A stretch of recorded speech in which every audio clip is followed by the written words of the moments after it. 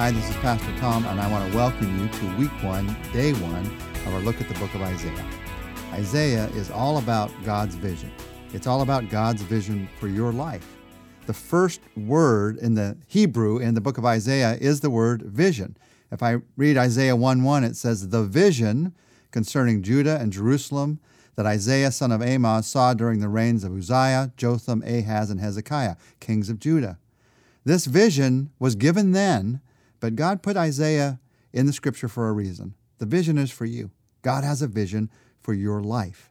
And when you look at God's vision is always bigger than our vision. It's always fuller than our vision. It's always deeper than our vision. God's vision is always full of hope. God's vision is always eternal.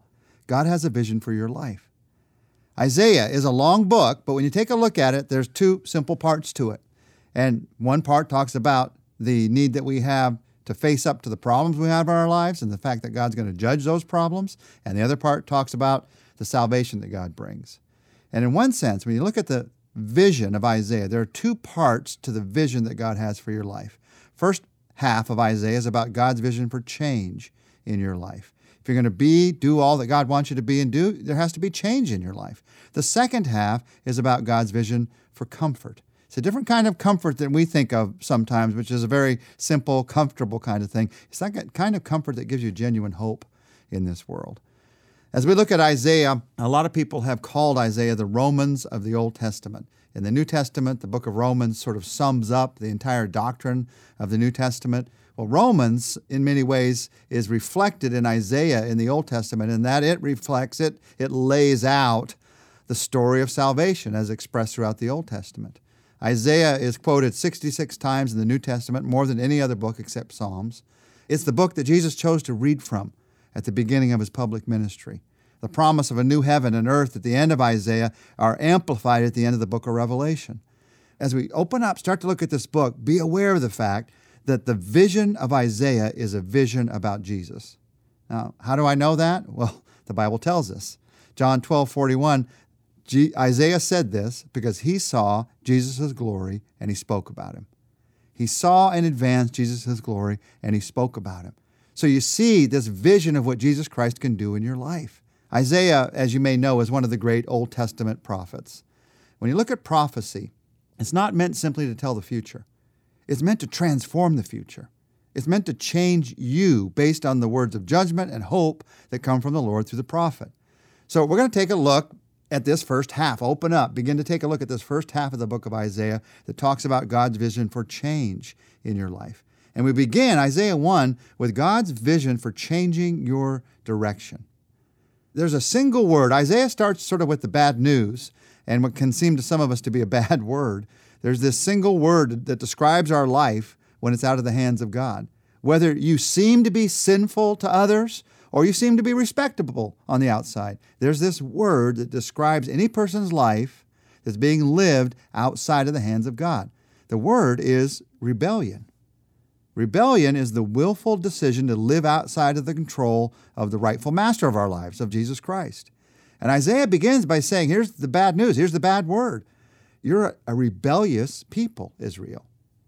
Well, as you take a look at what Isaiah has to say about rebellion, we learn some things about the signs of rebellion, not just in their lives, but also in our own lives.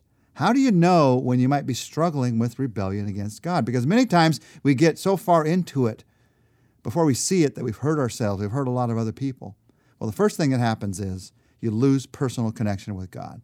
That's where rebellion starts. You lose personal connection with God. Isaiah 1, 2, and 3. Hear me, you heavens. Listen, earth, for the Lord has spoken. I reared children and brought them up, but they have rebelled against me. The ox knows its master, the donkey its owner's manager, but Israel does not know. My people do not understand. Now, as you read these words, you remember that God is a perfect parent, and his children turned against him. His children struggled with following him. God's actions towards us, they are always perfect. They're never selfish. They're filled with constant love. And yet look at how many of his children have rebelled, have turned away from that love. Losing personal connection is where that starts. And losing personal connection with God, it's as easy as simply not spending time with him. As human beings, we are personally connected to whomever we spend the most time with. So it always begins with losing the sense of being connected to God. If that's where you are, if that's where you're struggling, that's the beginning of rebellion. And then the second thing that happens is you live with a sense of guilt. Verse 4, woe to the sinful nation, a people whose guilt is great, a brood of evildoers, children given to corruption. We're made to be connected to God. And when we're not, we feel guilty. You can look back to the Garden of Eden to see that. The moment they ate of that fruit, they felt guilty. They wanted to hide from God. And not only do we feel guilty, but the longer we go, the more and more we feel loaded down with guilt. Look at these words, that guilt is great, evildoers, given to corruption. So you feel the weight of guilt more and more and more in your life.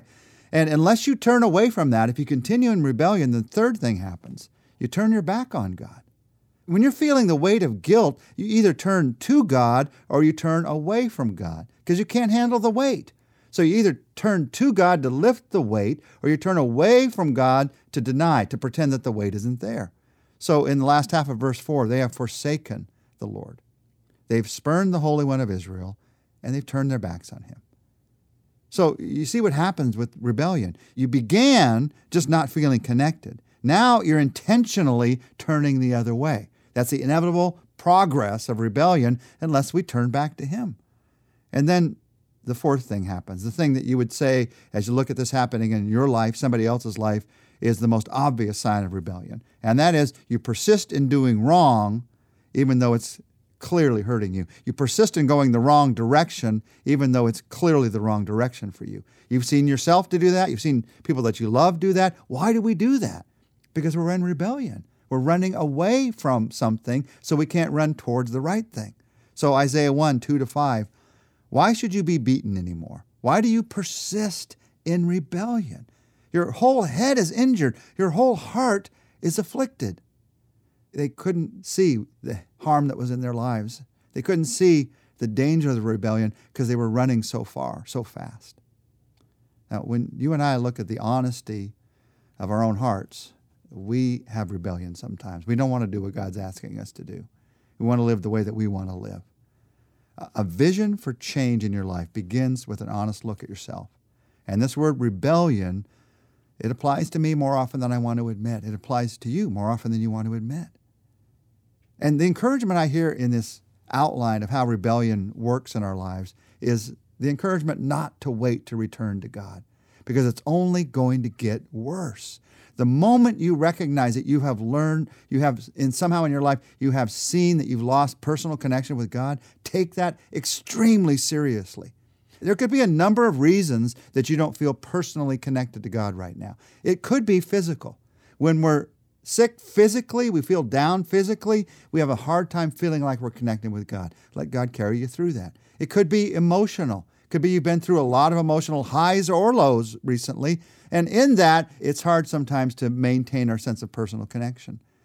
But it also may be spiritual.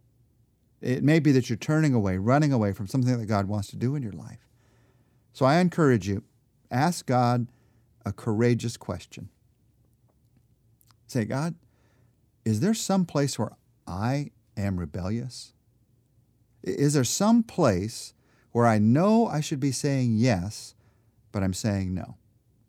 Now, I'm not talking about a struggle with sin where you're struggling to say yes. Sometimes you do the wrong thing. You don't want to do the wrong thing. You're struggling to say yes to do the right thing. I'm talking instead about a place in your life where you know you've clearly said, no, I'm not doing that. I'm not changing at that point in my life.